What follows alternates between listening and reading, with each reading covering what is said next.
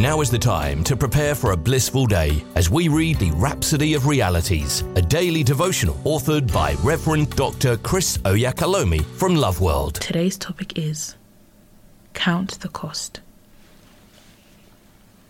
Our opening scripture is taken from Acts chapter 20, verse 24.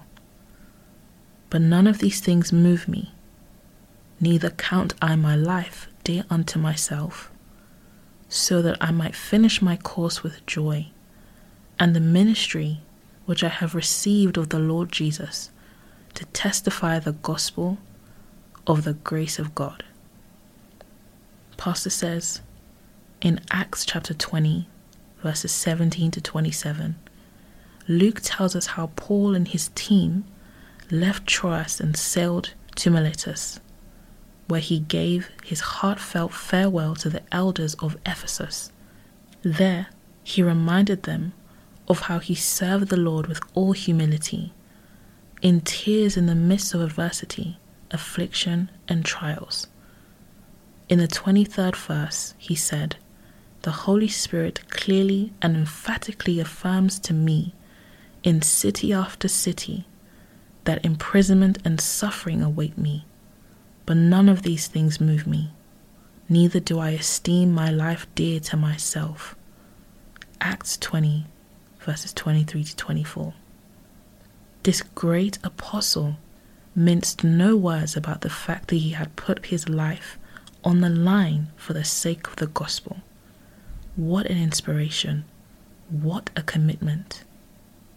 When you go through the scriptures written by the Apostle Paul and the other apostles of the Lord, have you ever thought what it cost them to get the message across to us?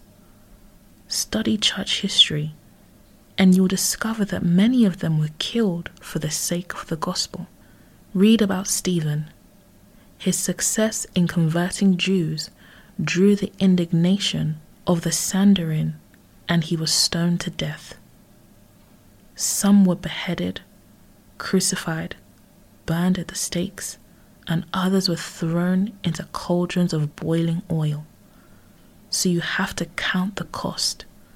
Be ready and willing to lay your life on the line for the gospel, especially in these last days. Nothing should be too much for you to give up, to give or go through for the gospel. No matter the sacrifices you make for the gospel, be ready and willing to give your life for it, if it comes to that. How dear is your life? Is it so important that you wouldn't do more for the Lord, just so you could save your name, yourself, or the money you've got? Is that all there is about life to you? You should come to that point in your life where you're absolutely convinced that nothing is too much for you to give for the gospel, including your life. Jesus said in Mark 8, verse 35, "For whosoever will save his life shall lose it, but whosoever shall lose his life for my sake and the gospel's, the same shall save it." Say this prayer with me. Dear Father, I remain resolute and unapologetic about the gospel. I stand for the gospel everywhere, preaching it boldly with absolute convictions, even unto death if need be. Amen. We hope you've been uplifted by the reading of the Rhapsody of Realities today.